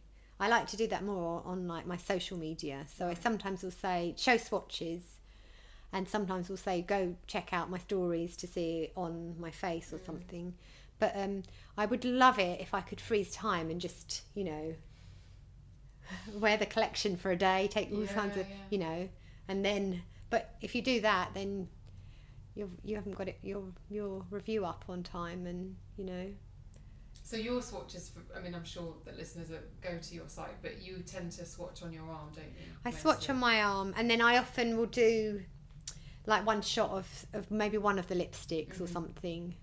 Like I used to swatch. I remember sitting in front of my dad in the same flat, and I swatched like 36 Clarins lipsticks in one go, and he's just like looking at me like, this is crazy. And he said to me, you don't cut corners, do you? And I was like, oh, I don't, or I didn't. Now maybe I cut corners, but I hate that. Do you think it's cutting corners, or do you think you're just being smarter? Maybe. And savvier?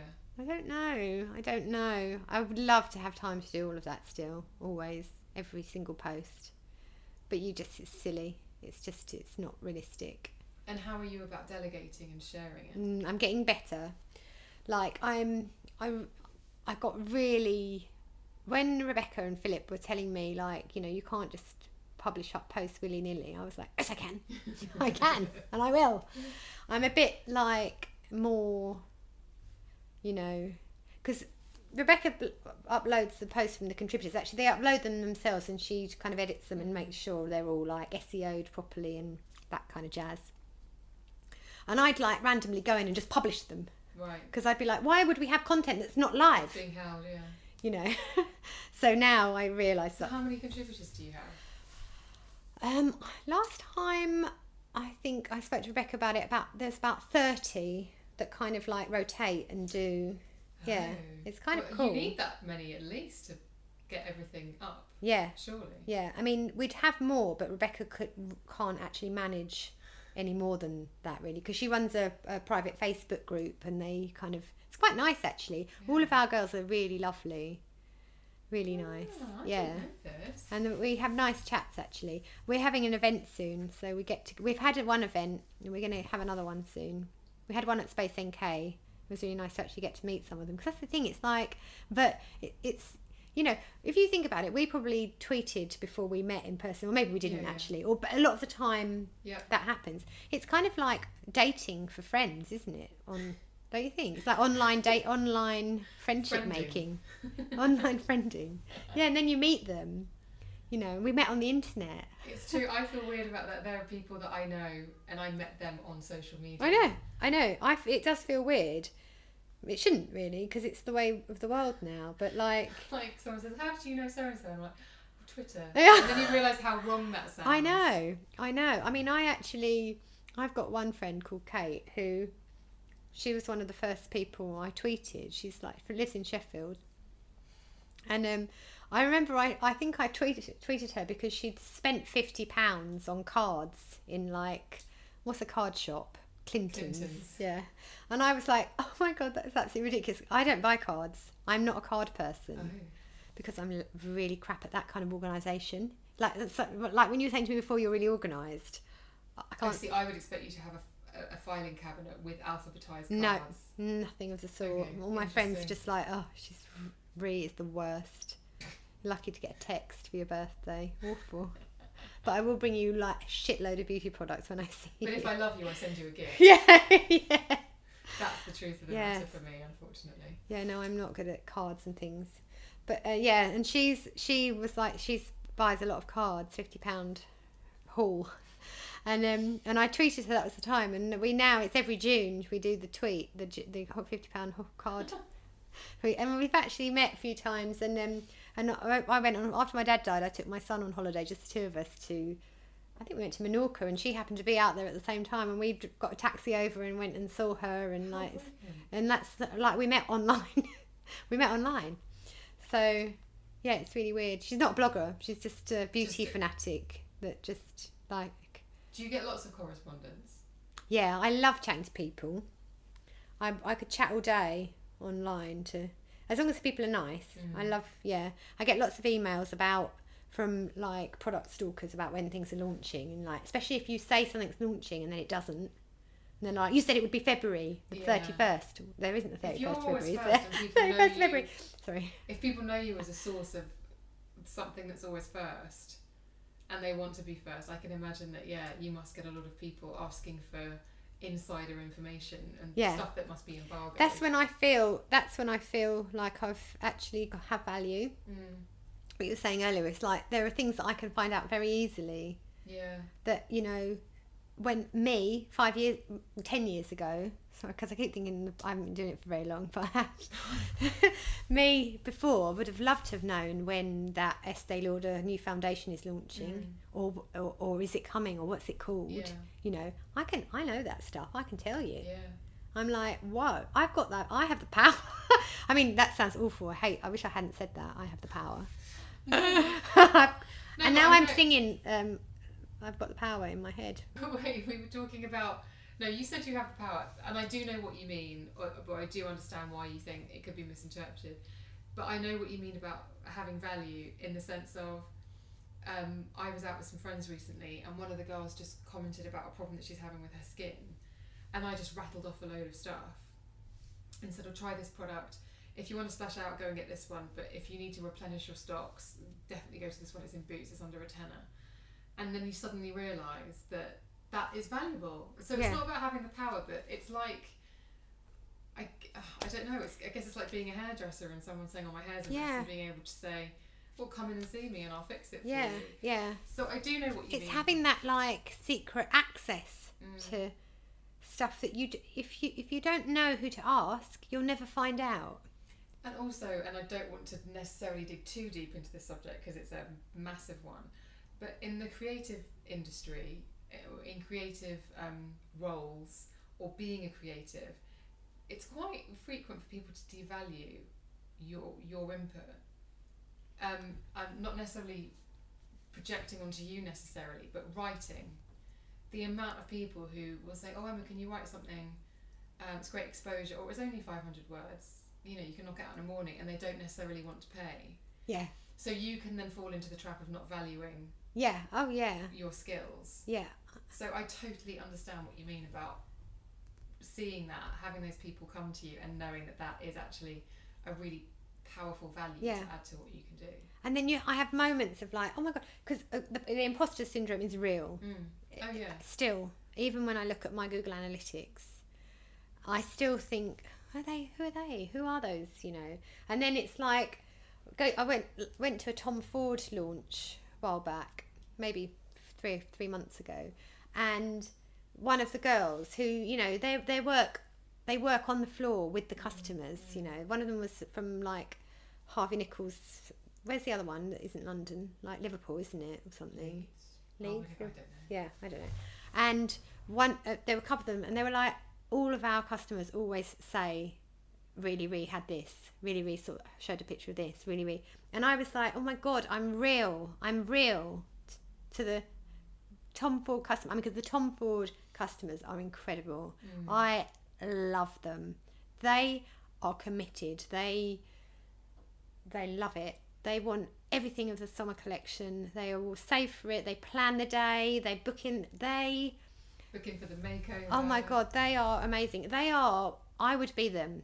If I could afford to be them, with whatever job I would be doing, I wasn't doing this, I'd be emailing me saying, when is it? I'd be saying, can you give me the price of the Soleil, blah, blah, blah. You know, sometimes I'm literally like, because a lot of the time when I write about stuff, the press release isn't always done, so I don't often include the prices. Yeah. And if I say, for example, I haven't managed to update it, and then the launch is say 2 weeks away, and there are people tweeting me saying, how much is the thing? And I'm like, hold on one sec, and I'm like, oh my god, yeah, it's 170 million pounds for that one. Yeah, you know, but like, and I'm looking through and I'm like, oh yeah, and what's your next question? You know, and I love that. I love like being a source of information. Yeah, and that I can answer the questions. Yeah. You know, it feels good.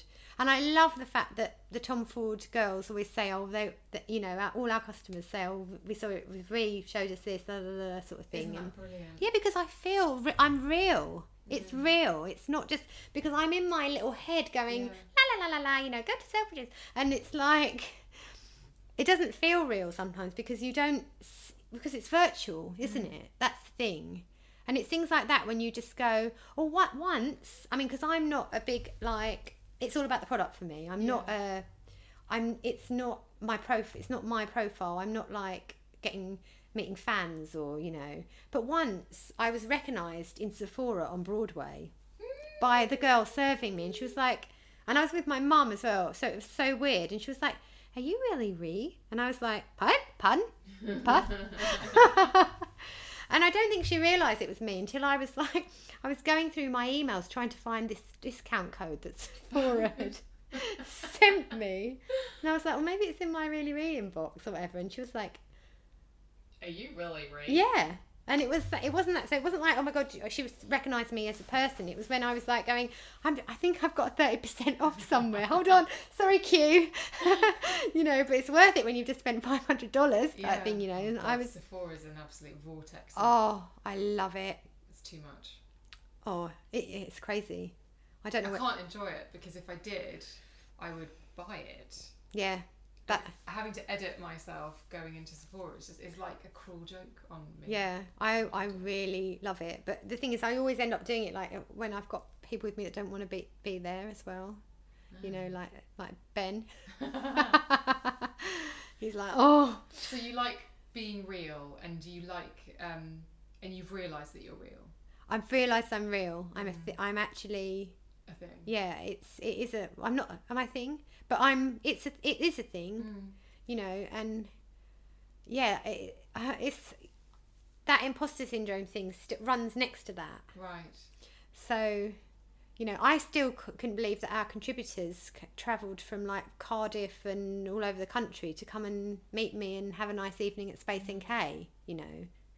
I'm sure the 30% discount helped, but, you know, and the goodie bag, but, you know, it's what do you think would be enough to make you shake off the imposter syndrome, or do you just think it's just embedded now? I don't know. I've got certain goals. We've got getting the new website. By the end of, where are we now? 2018, I want to be doing 1 million uniques a month. And you at 500,000? Yeah, and we've been kind of stuck on that because I just think the website's really limiting us at the moment. Right. So I want that. If I can do a million unique users a month, I'd really like that. I want my numbers to just I want people to just, you can't ignore me. Right. That's where I want to be, you know. Because the thing is, I've not invested in my profile, I've invested in the product, the reviews, you know, and maybe there are different ways of doing things, you know. A lot of my peers, they don't do anything like I do. I don't know if there's anyone else out there doing what I'm doing at the moment, because people say, who are your competitors? And I'm like, I don't really, that's the other weird thing. As a competitive person, I don't think there's anyone actually really trying to do what I'm doing. Right. Because everyone's like blogging, whatever, but they don't have like this contributor thing going on. But it's also like the Mickey Mouse Club example that I said to you before. Like Britney and Christina were both singers. So all the people who came up at a similar sort of time, everybody's found their niche. Yeah. And you've definitely found a niche. Yeah, I think so. And yours is less of a personality-led niche. Yeah. Would you say? Yeah, definitely. It's less of that kind of like, it's less vloggy. It's more of a like news, beauty, resource niche. Yes, and that's what I want it to be. Like, you know, if it's new, if it exists, I want it to be there on the site. If it's good enough. Yeah. You know, that's the thing. And would you say it's the experiences going to the counter and trying on the product without going to the counter and trying on the product? Is that what you get? Because you see it, Yeah, really, because, you know, makeup is selling online a lot, especially older people. I find like the younger girls, because we've got a really broad age range of audience wise. The younger girls do a lot of internet research and then they like to go to the store. Yeah. It's a social thing, you know, shopping with friends and stuff. Sure, whereas a lot of older people, not old but older, shop online. You know, and our readers have got quite a lot of money, actually, crazily, and they're prepared to spend it. They just, you know, I worked out that I'm helping them shop. They want to shop. They're ready. They're there. They're like banging on. When does it launch? Yeah. You know? That's the thing. It's amazing. So yeah, I love it. I feel so lucky, actually. I'm back to the luck thing. Just don't let the luck end. So I don't think the luck will end. Oh, I hope. How can the luck end when you've put this much work in, when you've been strategic, when you're thinking bigger, Yeah, I hope. I'm just going to keep going. That's what I do. When anyone is ever in doubt, I always say just keep going. Keep going. That's all I do. When anything trips me up, I think I note it, and then I don't think about it anymore, and I just keep going. Because when you think about things, you know, if somebody says something you don't like or something that's not kind, you can obsess about it and it will send you off track massively. You worry, are you doing the right thing? Are you as good as that person? You know, have you gone the wrong way? For me, I'm just like, note it, head down, keep going. Right. And I always think, look forward, but don't look too far forward, because that's terrifying. Right, okay. It's enough to put you off. So keep going is just like, in a way, blindly. Just keep going. As long as you're moving forward, it doesn't really matter. You can just stumble over the holes. Just climb out of them. Keep going. Yeah. And don't look to the left or to the right. I always say that as well, because the minute you start worrying about what other people next to you are doing, oh my God, things can start to go wrong again, because comparison, what we were saying. Yeah, comparison is the thief of joy. Yeah. I remember a couple of years ago, or maybe even less than that, I just redesigned my website. I then clicked a link on a beauty colleague's Twitter feed to her website, saw that she had a shopping page and was like, oh, blimey, and just dropped everything and created a shopping page. Yeah. Things I'm wearing this week. Who gives a shit? Yeah.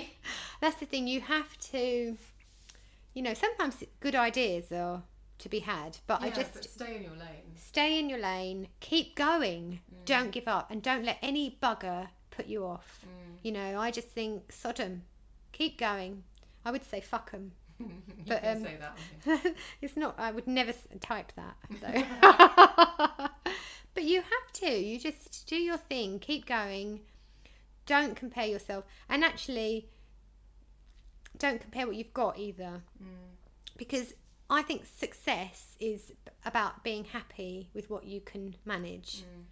And if you worrying about somebody else's success destroys your success, you have failed then, really, you know. Because if you're paying your mortgage, you're managing to feed everybody, you might treat yourself every now and again. Maybe you don't buy a Versace, oh God, I wish I hadn't said Versace because that's really uncool.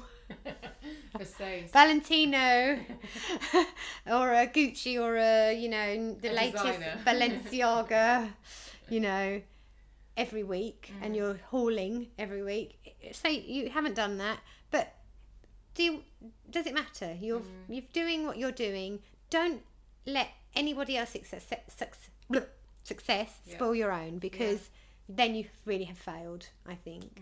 And also you haven't failed unless you give up. Well, that's brilliant advice upon which to end. You haven't failed unless you give up. Yeah, just keep going. Keep going. I love that. Wise words from Really Real. Who is real? I'm real. Thank you so much. Right, so we're going to put the links to everything that Ree does, all her social handles, the website, which the week that we publish this will be new and shiny and exciting. Yeah, and if it isn't, then I'll be crying. If it isn't, then you'll know this later. And anything else that we talked about, they will be in the show notes. Ree, thank you for coming over. Emma. Sorry about my soggy quinoa. So lovely. Oh, I loved a soggy quinoa. Thank you for having me. It's been amazing. It's been a pleasure. Yeah, love it.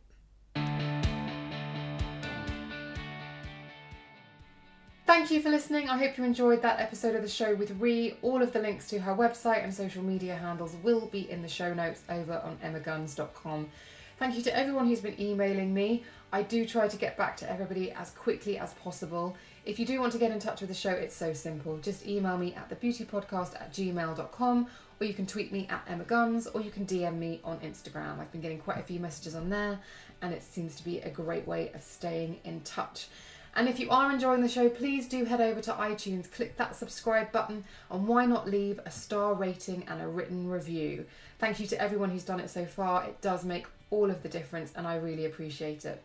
I can't wait for you to hear next week's guest. It's another great episode of the show. So I will see you here next time on The Emma Guns Show.